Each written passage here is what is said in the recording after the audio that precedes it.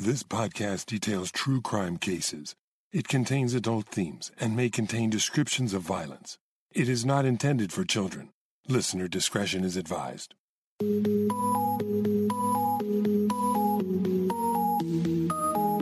Thank you for joining me for today's episode of Once Upon a Crime.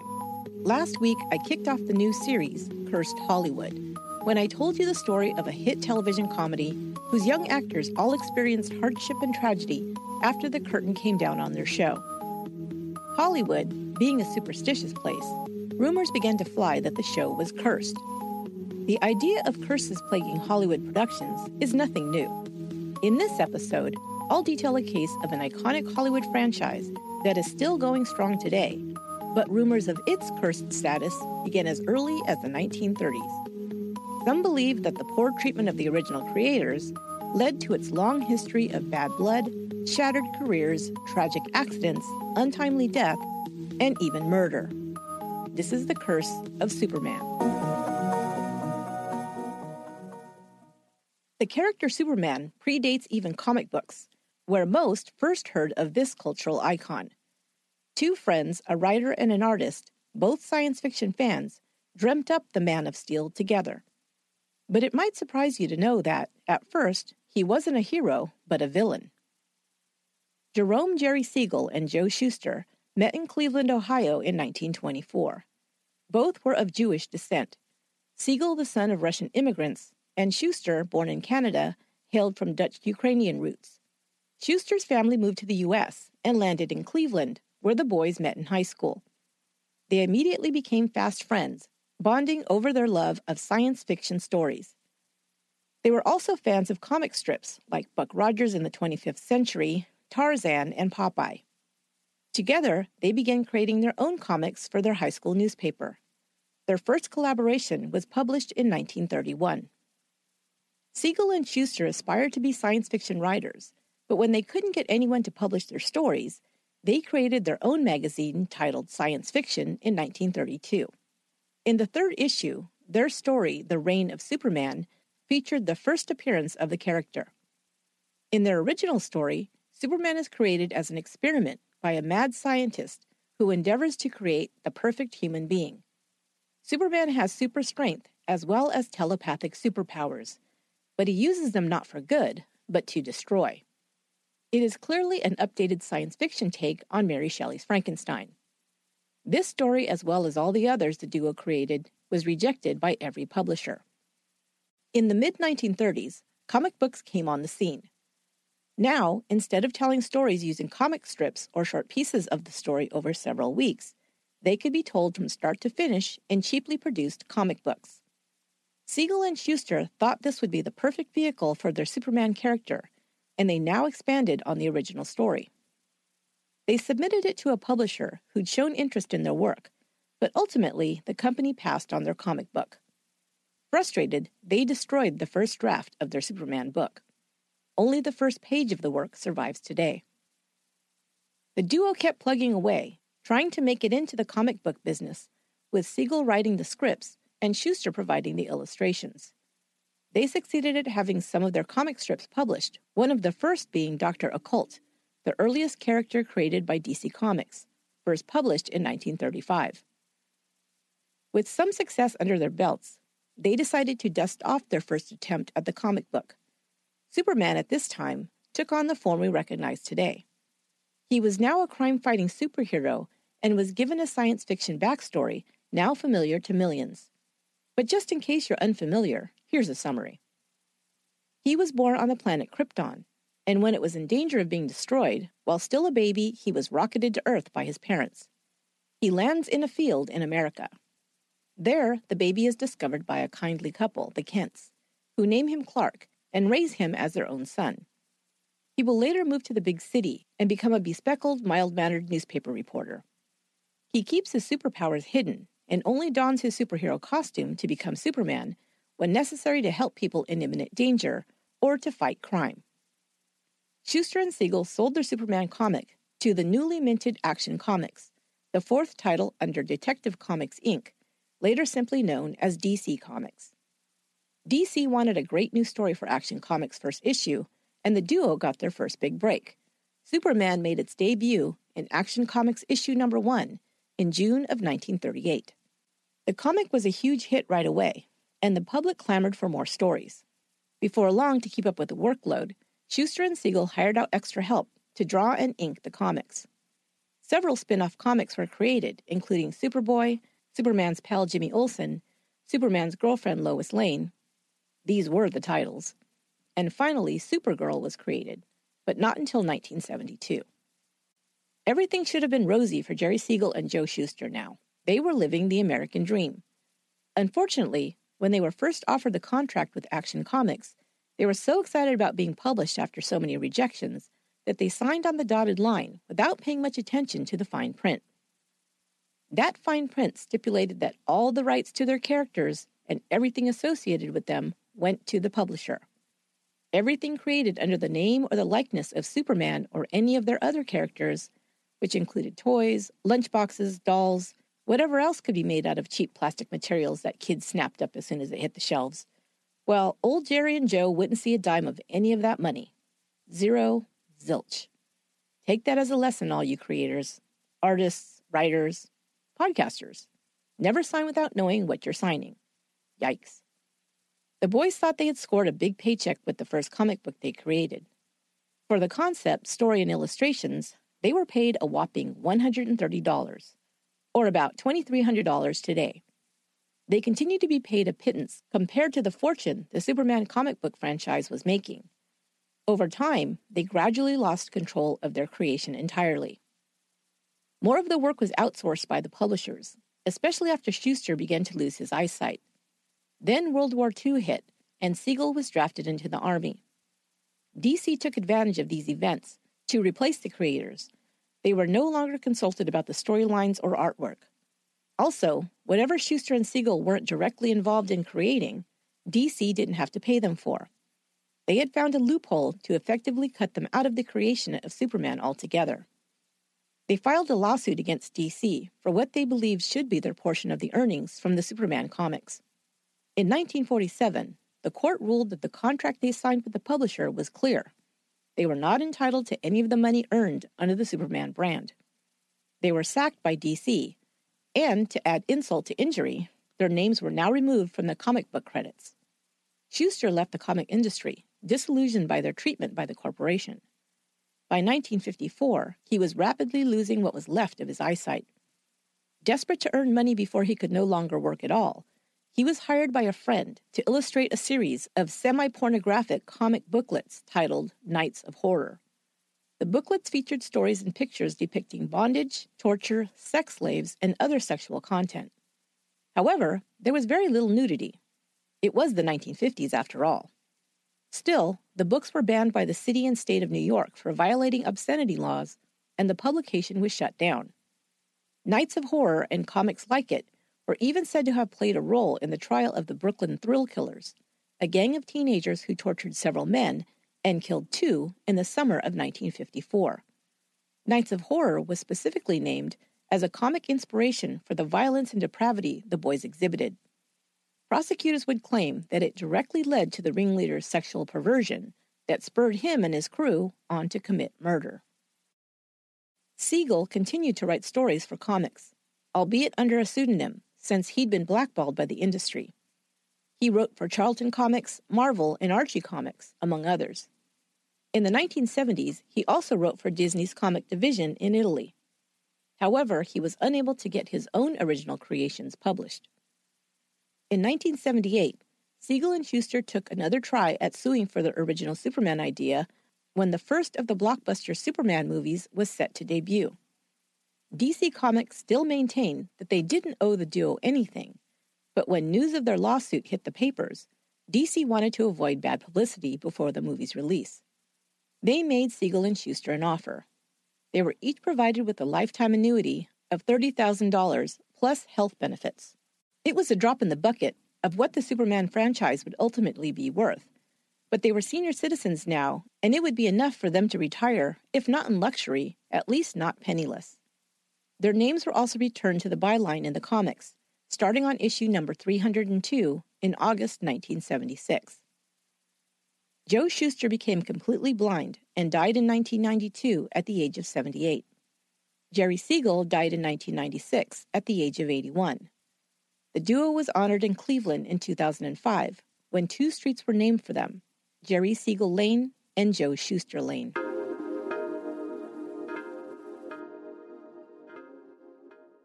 Most who believe that the Superman franchise suffers under a curse trace it back to the unfair treatment of Jerry Siegel and Joe Shuster, Superman's original creators. It's been noted that from that time forward, many people associated with the Superman franchise have experienced tragic accidents, illnesses, and death.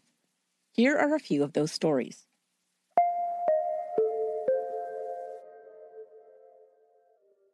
Brothers Max and Dave Fleischer founded an animation studio in 1921.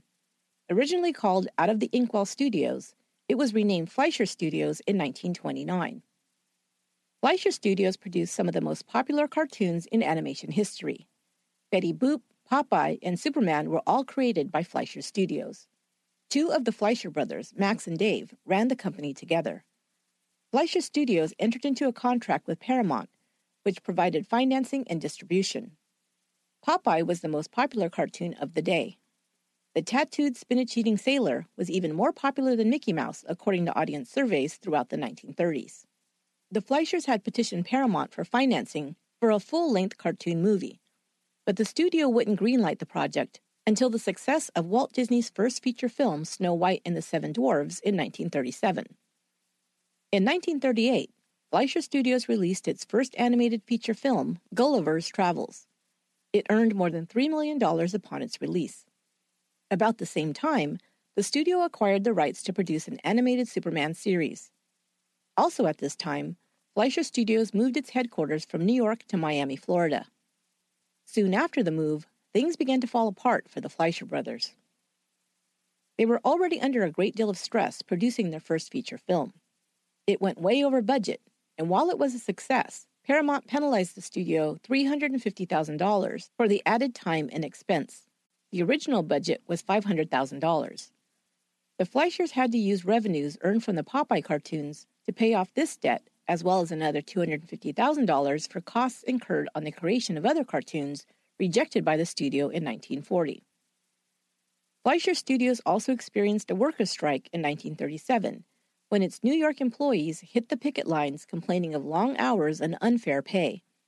The strike lasted for 5 months and cost the studio time and money, as well as bad blood between management and employees. While the Superman cartoons were a hit with the public and critics alike, it would be nominated for an Academy Award in 1941, Paramount had to continue to advance money to Fleischer Studios to keep them afloat. But in 1941, still in debt to Paramount and unable to earn enough to reimburse the company, Paramount acquired Fleischer Studios. Max and Dave Fleischer had a lifelong rivalry and had often butted heads about one company issue or another over the years. But in 1939, the final straw was reached when Max berated Dave for his very public extramarital affair with his secretary, Mae Schwartz. The brothers would stop speaking to each other altogether by the end of that year. Dave would eventually marry Schwartz, but the damage to the brothers' relationship would never be repaired. The Fleischers' last project was the feature film Mr. Bug Goes to Town, slated for release at Christmas of 1941. Its debut was held up until the spring of 1942 and never recouped its costs to the studio. Max Fleischer was asked to resign a month after Dave handed in his resignation in 1942. Paramount removed the Fleischer name from the company and rechristened it Famous Studios. Max's son-in-law was made director of the newly named company. Max took a job in Detroit producing Army training films. He spent the rest of his life trying to regain ownership of his Betty Boop character, which had become famous worldwide. Merchandise was being sold without his authorization, and for which he was receiving no compensation. Fleischer died in 1972.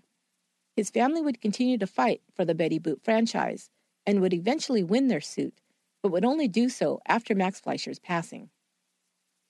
Dave Fleischer became a producer for Columbia Pictures and produced 2 features which were both nominated for Academy Awards. Even so, Columbia fired Dave in 1944. He tried to sell other concepts to animation studios with little success. He produced a comic strip for a Hollywood newspaper for a time. He was also hired to produce short theatrical promotions for Filmac Company in Chicago. He was the animator for the now famous Let's All Go to the Lobby short cartoon, a reel played before the feature film in movie theaters around the country. You know it. The hot dog is on the swing and jumps into the bun at the end. It's playing on the screen behind John Travolta as he belts out Sandy Baby at the drive-in on Grease. Yeah, that one. Of course, he wasn't credited for the short reel, and until just now, you probably never knew or even thought about who created it. Dave Fleischer finally landed a position as a technical advisor at Universal Pictures, where he worked on the films The Birds and Thoroughly Modern Millie. He died of a stroke on June 25, 1979. He and his brother never spoke again after their falling out in 1939.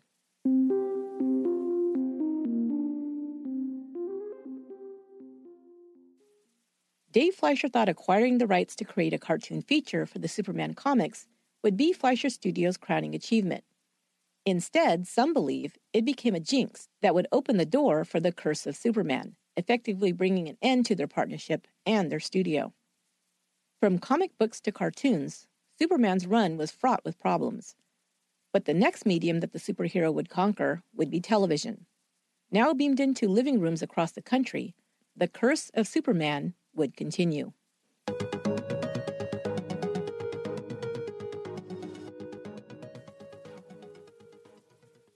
Bad deals and bad blood plagued the Superman franchise, but until the 1950s, it hadn't been connected to murder. Now it would be rumored that the Curse of Superman was responsible for the death of a Hollywood star. The first man to portray Superman on screen blamed being cast as the Man of Steel for torpedoing his acting career. Kirk Alyn performed in vaudeville and in chorus lines before following his friend Red Skelton to Hollywood. He won the role of Superman for a Columbia Pictures film serial. It would be the first time Superman would be portrayed in a film. Alyn would play the superhero in 15 short serialized episodes. The first was released in 1948. Alyn had a career as a stage actor and dancer, which gave him an advantage performing the required stunts. His dancer's body helped him fit into the form-fitting suit and tights that was the Superman costume. The casting agent also thought he closely resembled Clark Kent from the comic books. But Columbia only produced 2 seasons of the series, and in 1951, his time playing Superman was over.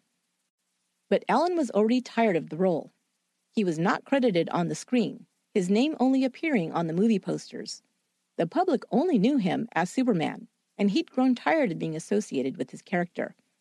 So in 1951, when he was offered the role playing Superman on television, he turned it down. This turned out to be a mistake. Alyn tried for other acting roles, but he'd been hopelessly typecast by the extremely popular character for which he was first associated. He had to make do, taking voiceover roles, and found some stage work back in New York. In the 1960s, he returned to California and was cast in a few television commercials. "Playing Superman ruined my career," he later said. "I was bitter for many years." By the 1970s, audiences were nostalgic for the films of the 1940s and 50s. Superman fever began when the 1978 film Superman was announced. Reporters sought out anyone connected with the original Superman productions, and Alyn found himself in demand again at the age of 68. He was offered the role of Lois Lane's father in the new movie, which he eagerly accepted. He lived to the ripe old age of 88 and died in 1999.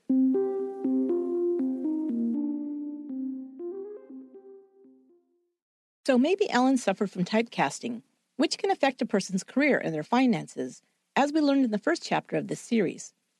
However, in Alyn's case, it wasn't life-threatening or even all that terrible, it seems.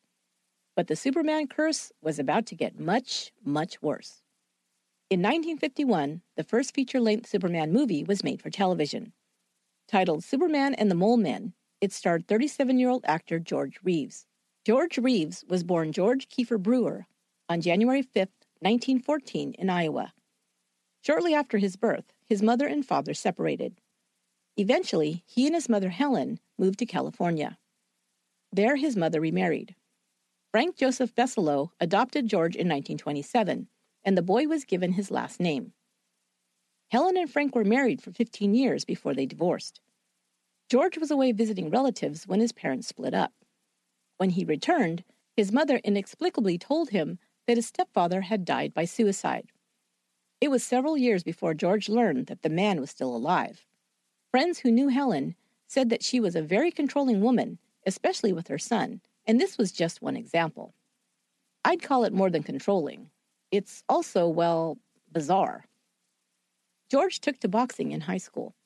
He was tall and muscular and excelled in the sport. His trainer was preparing him to compete for the title of Golden Gloves champion. But his mother said that he had a face that was too pretty for boxing and discouraged him. The Pasadena Playhouse was a cultural icon by the time Reeves was a young man. Premieres of plays by authors like Eugene O'Neill, Tennessee Williams, and F. Scott Fitzgerald caused young actor hopefuls to flock to the Southern California theater. Some who honed their craft on the Pasadena Playhouse stage included Victor Mature, Ernest Borgnine, Gene Hackman, and Dustin Hoffman. Reeves began taking classes there and was cast in some costume dramas. He had a boxer's physique and was tall, reportedly 6'3" tall, and had the chiseled jaw and classic features coveted by casting agents. He could play a heartthrob, a gangster, or a cop. Talent scouts frequently sat in on rehearsals and productions at the Pasadena Playhouse. Reeves was discovered there and signed on with Warner Brothers to appear in film shorts. His very first feature film role was as Stuart Tarleton in Gone with the Wind. In the opening scene, Reeves plays one of the red-headed Tarleton twins competing for the attention of Scarlett O'Hara. He and the other actor, Fred Crane, were made to dye their hair bright red, which appears orange on screen. When he was contracted by Warner Brothers, Jack Warner changed his name from George Besselo to George Reeves. He appeared in several films, playing a gangster alongside James Cagney.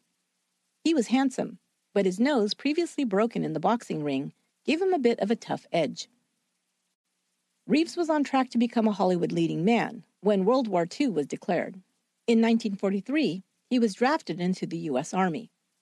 However, as an actor, he wasn't sent to the infantry, but instead was enlisted in the Entertainment Corps, traveling with shows to entertain the troops. He was then transferred to the Army Air Force's 1st Motion Picture Unit, where he acted in training films. Director George Sandridge, who worked with Reeves on the film Proudly We Hail right before he was drafted, told Reeves that he had big plans for him when he returned from duty. But when George finally returned to Hollywood after the war, Sandridge had died. Hollywood productions had slowed down considerably due to the war effort, and actors were now scrambling for roles. Studios were not hiring actors under contracts anymore, and Reeves had to take whatever he could get. He played a few B-movie roles before relocating to New York, hoping to land roles in stage plays. But when that didn't pan out, he took parts in live television dramas and radio plays to make ends meet. He returned to California in 1951 and was cast in a Fritz Lang film, Rancho Notorious. It was in June of that same year that he was offered the part playing Superman in a new television series titled Adventures of Superman. Reeves was a movie actor, at least that had always been his goal, and like many actors of that time, saw television as a step down, something reserved for less serious actors. However, with acting jobs few and far between, he reluctantly agreed to take the job. He first donned the red cape in the television movie Superman and the Mole Men, which would immediately be spun off into the series Adventures of Superman. No one could have predicted how popular the series would become, or that Reeves would become a national celebrity. The show was an instant hit and would run for several seasons, from 1951 until 1957. George Reeves, as Clark Kent/Superman, was loved by adults and children alike. He was a heartthrob, a patriot, and a superhero all rolled into one. As Clark Kent, he portrayed a self-conscious, shy man who kept his feelings for Lois Lane hidden, even while she pined for his alter ego Superman. Sponsors loved it because the kids tuned in for the Caped Crusader, men tuned in for the action, and women for the romance. At least, that was their take on it in the 1950s. The point is, Superman became a huge hit in the television ratings and in merchandising like action figures and lunchboxes, and George Reeves became a star. But the shooting schedule was grueling, the pay was much lower than film actors could expect to make, and Reeves' contract made it difficult to take other acting work, even if it had been offered to him. But Reeves was finding out what Kirk Alyn had already discovered. Once you portrayed the Man of Steel, you were forever cast in that role. Reeves was such a recognizable figure playing such a popular character that the studios no longer considered him for other parts. He earned extra income by making personal appearances. He was especially in demand for events for children, in costume, of course. Reportedly, Reeves was extremely gracious at these appearances and seemed to enjoy entertaining children. He would never have any of his own. The Adventures of Superman finished its run in 1958. George Reeves had played the title role for 7 years. After the filming wrapped in 1957, Reeves went on the road with a group of actors and musicians to do a live show tour. The first half of the show was a live drama, where Reeves played Superman, while the second half of the act had Reeves returning to the stage out of costume, singing and playing guitar. He also sang on The Tony Bennett Show and played the role of Superman in an episode of I Love Lucy. While Reeves kept up his image as a clean-cut hero during the run of Adventures of Superman, the truth was he had been carrying on an affair with a married woman for years. His girlfriend, Toni Mannix, was not only married, but her husband was a powerful man in the film industry. Eddie Mannix was the vice president of Metro-Goldwyn-Mayer. Toni Mannix was an ex-Ziegfeld Follies girl and had been the mistress of Eddie Mannix for years before marrying him. She was 8 years older than George Reeves, who she began an affair with in 1951. However, Eddie Mannix and his wife had an open relationship. Mannix was a known womanizer who conducted affairs with starlets and Hollywood hopefuls out in the open. Toni was allowed to have a boy toy in Reeves, and she and Reeves would even double date with her husband and his mistresses. Hollywood is a weird, weird town. Meanwhile, Toni Mannix had money to spend on her boyfriend, George.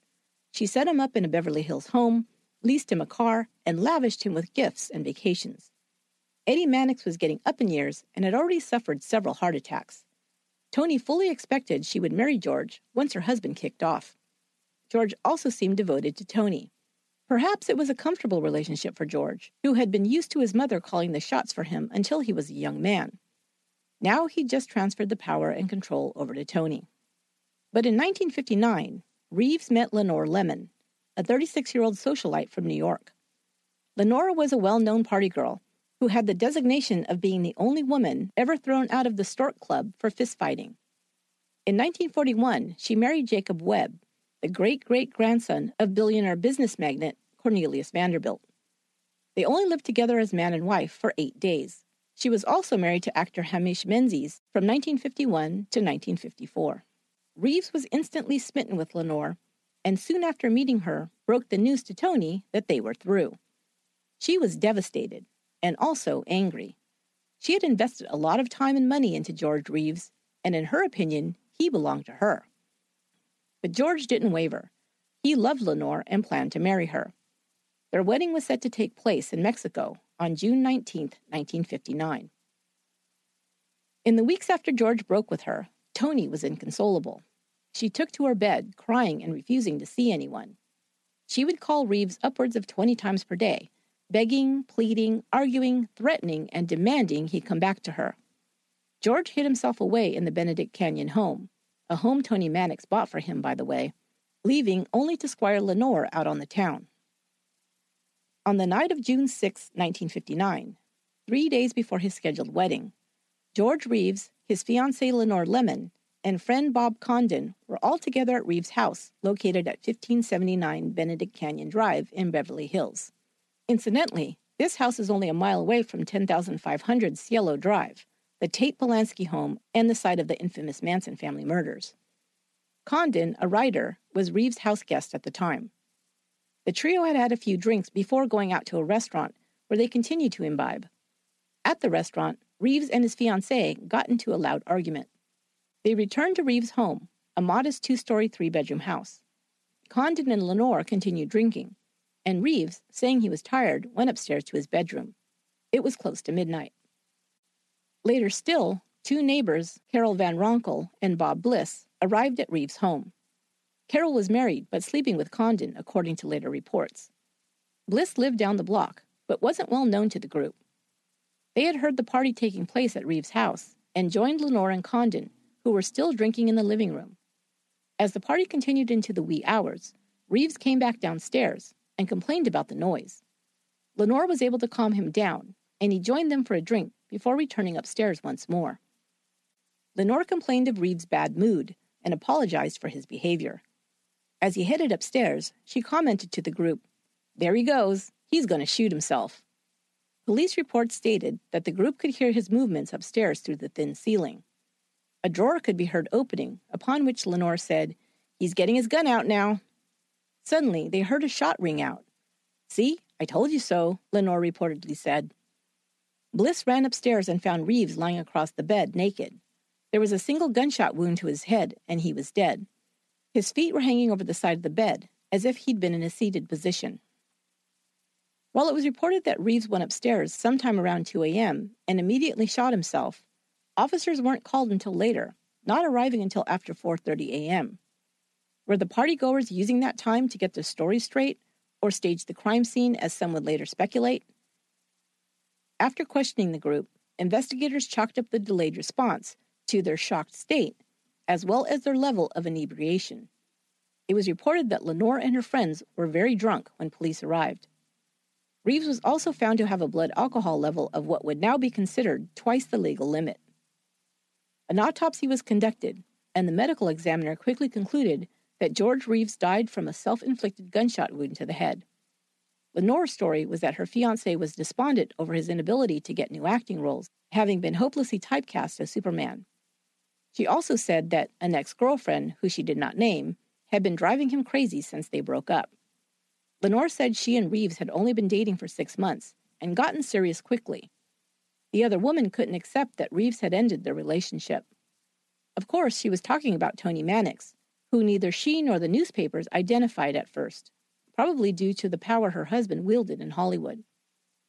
Reeves' former co-star, Jack Larson, who played Jimmy Olsen on Adventures of Superman, agreed with Lemon's assessment of the situation. He would be quoted saying that Reeves had made such a mess out of things that he could imagine his friend becoming suicidal. When asked to explain, Larson said that Tony Mannix was not only Reeves' girlfriend, but also his benefactor and biggest supporter of his career. She was connected to very powerful people in Hollywood, and when he threw her over for Lenore, he put himself in danger of losing not only his livelihood, but his career prospects in Hollywood. But other stories emerged about the unlikeliness that Reeves would kill himself. He was scheduled to participate in an exhibition boxing match the next day with light heavyweight champion Archie Moore, something his friends said he was looking forward to very much. While he had continued to audition for other roles, the studio was in the works, at the time of his death, to bring back The Adventures of Superman for another season. Those who didn't believe the reports of Reeves being so despondent over his lack of career prospects pointed to this fact as contradicting the suicide story. They also pointed out that just hours before his death, Reeves had told a reporter that he was looking forward to a planned trip to Australia for a Superman promotional tour. He was considering a trip to Japan as well, where the television series was very popular. Finally, his marriage was scheduled for that weekend, and Lenore would be accompanying him to Australia afterwards. His mother, Helen, was adamant that her boy had not taken his own life. She was devastated by his death and poured her grief into launching an investigation into his death. Some other evidence came to light that would call into question whether Reeves had actually killed himself. First, Reeves' hands had not been tested for gunpowder residue. In fact, his body had been washed before his autopsy was conducted. While the top of Reeves' skull had been removed to examine the bullet wound, it had also not been checked for gunpowder residue, which would have been present if he'd been shot at such a close range. However, this can be explained by the fact that GSR tests were not routinely conducted in 1959. In addition, neither the police, the coroner, or anyone was thinking that this was anything else besides a case of suicide, and they weren't looking to form an alternate theory of his cause of death. Some also find it suspect that no fingerprints, not even Reeves', were found on the gun. While witnesses said they'd heard only one gunshot, 2 additional bullets were found embedded in the bedroom floor. All 3 bullets were determined to have been fired by the gun found at Reeves' feet. Also unexplained were bruises found on Reeves' face and chest. Finally, he'd left no note and died naked, very unusual for a suicide. Some later reports state that the gun had been very recently oiled, which may have been the reason no fingerprints were found. The other bullets discovered in the room may have been fired at another time. And the bruises, and this is my own theory, may have occurred while Reeves was sparring for his upcoming boxing match. Reeves was naked, but he was also very drunk. And not every person who kills himself leaves a note. As for another person being responsible, one theory was that Lenore had a hand in Reeves' death, although she sought to gain much more from marrying him, or at least marrying him before she murdered him. She had come under suspicion after she broke past the crime scene tape to enter Reeves' home and take away over $4,000 in traveler's checks. She would explain her actions by claiming Reeves had purchased the traveler's checks for their upcoming honeymoon. But no one else had heard about plans for such a trip. They only knew of the upcoming promotional trip to Australia that was being paid for by the studio. Oh, and by the way, Reeves was reportedly being paid about $20,000 in today's money when he was hired for this promotion. So he was far from on the verge of being penniless, as some have claimed. Reeves' mother was told by her investigator that he'd discovered no compelling evidence to suggest that her son's death had been anything other than a suicide, and he closed his case. But the controversy around Reeves' death continues to this day. Other stories would emerge over the years. Phyllis Coates, the actor who portrayed Lois Lane, told the authors of the book Hollywood Kryptonite that she had received a phone call at 4:30 a.m. on the morning of Reeves' death. The call was from Tony Mannix. She was ranting and raving and saying, "He's dead, he's been murdered." Some theorize that seeing his wife heartbroken, Eddie Mannix took matters into his own hands and had Reeves killed. Mannix, while virtually on his deathbed, had the power and the connections to make this happen. He'd grown up in Palisades Park, New Jersey, and had run with a lot of Irish and Jewish gangsters, including Bugsy Siegel. It was also rumored that Mannix had ties to LA mobsters, and the Los Angeles chief of police was a personal friend. Some even believed that he'd had his first wife killed in 1937. She had died in a car accident when her vehicle was run off the road. Perhaps Tony had asked for her ex-lover to be bumped off, or Mannix had decided to do so on his own. However, there was the problem of the witnesses who all said Reeves was alone. His room was located in the attic space of the second floor, with only one door leading up to it. It would have been nearly impossible for anyone to sneak in. Had there been another person in Reeves' home that night? If so, were the witnesses threatened or just too scared to say anything? As you can see, the death of George Reeves can be debated to this day. In 1999, a publicist named Edward Losey told the tabloid TV show Extra that Tony Mannix had confessed on her deathbed in 1983 that Mannix had had Reeves killed. All the mobsters involved in the plot, Losey said, were now dead, so he was no longer afraid to tell what he knew. However, Mannix had suffered from Alzheimer's disease for years and probably was not lucid in her last days. Losey's claims about this confession has not been corroborated by any other witnesses. There's a good movie that dramatizes the story of George Reeves' death and the stories surrounding it. Titled Hollywoodland, it was released in 2006 and stars Ben Affleck as George Reeves and Diane Lane as Tony Mannix. It's worth watching.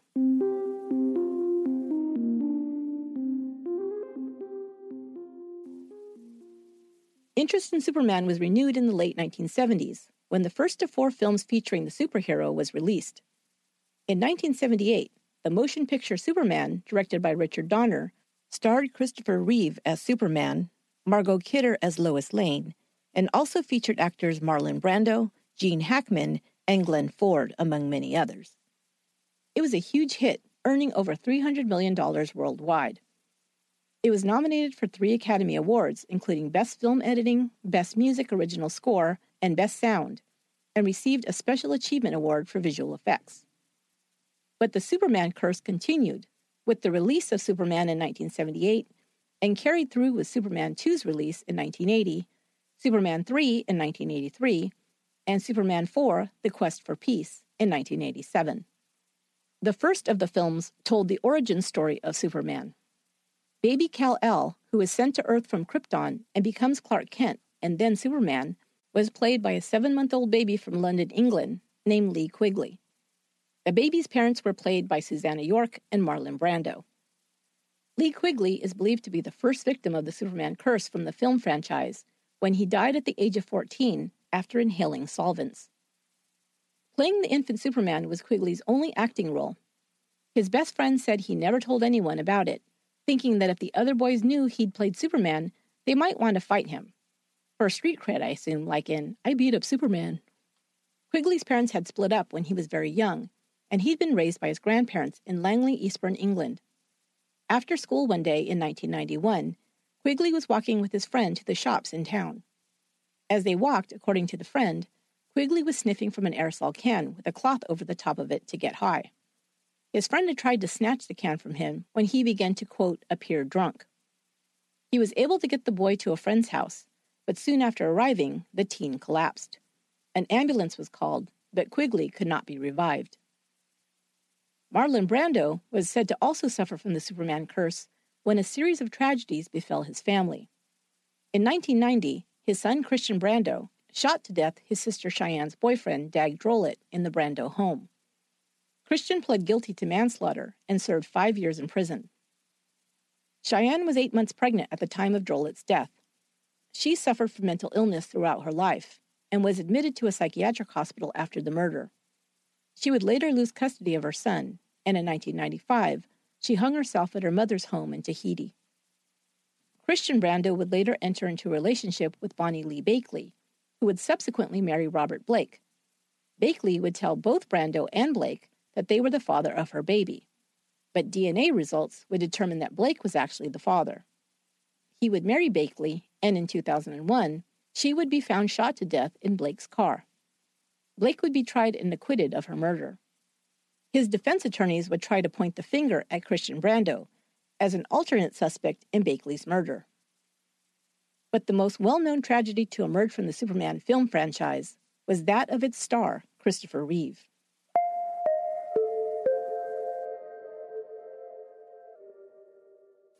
Christopher Reeve was born in 1952 in New York. He began acting at the age of 9 when he first appeared in school plays. As a teen, he was accepted as an apprentice at the Williamstown Theater Festival in Massachusetts, where he was praised for his talent by the actress Olympia Dukakis. Reeve attended Juilliard and was a successful stage actor playing opposite legendary talents like Katharine Hepburn, who became a mentor and close friend. He only had one small part in a Hollywood movie before being cast in the role of Superman for the 1978 film. He didn't think he had much of a chance upon hearing that the other actors who'd already been cast included Marlon Brando and Gene Hackman as Lex Luthor, but he flew to London to audition. Reeve was tall, 6'4" tall to be exact, with an athletic build, a handsome face, and piercing blue eyes. The casting agent thought he embodied the Superman character and fought to have Reeve invited to read for the part. He, of course, won the role that would make him a star. He played the role of Superman in all 4 films between 1978 and 1987. He also acted in many other films, including Somewhere in Time, The Aviator in 1985, and The Remains of the Day in 1993. After first learning to ride horses on the television adaptation of Anna Karenina in 1985, Christopher Reeve began training, and by 1989, he was entering riding events. He purchased his own thoroughbred horse in 1994 and trained with him to compete at the Combined Training Association Finals in Vermont. On May 27, 1995, they were performing their third jump, a routine 3'3" fence, when his horse began the jump and then stopped short.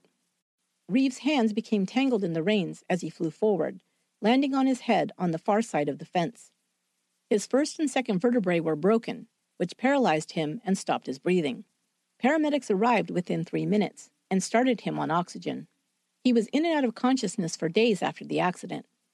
When he finally regained full consciousness 5 days later, he was told that his first and second cervical vertebrae had been destroyed in the accident. He would not be able to walk again and would most likely remain immobile from the neck down. He would later write in his book, Still Me, that he considered suicide and asked his wife Dana to consider taking him off life support. She was devastated by her husband's injury and terrified of losing him, but agreed that she would support him in whatever he decided to do. She told him she'd never leave him, and she loved him no matter what happened.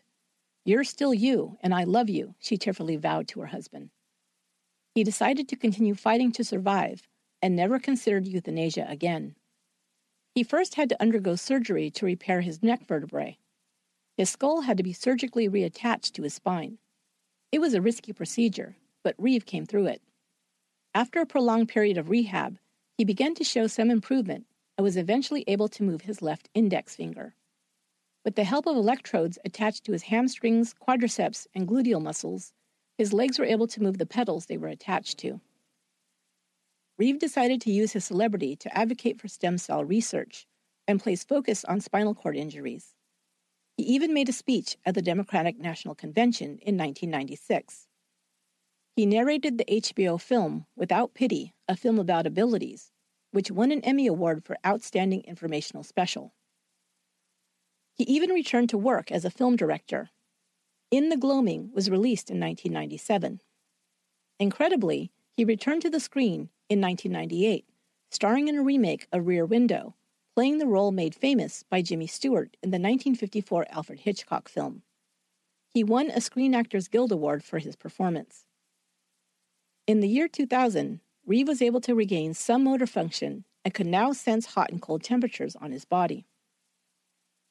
Christopher Reeve and his wife Dana remained active in helping others who are paralyzed.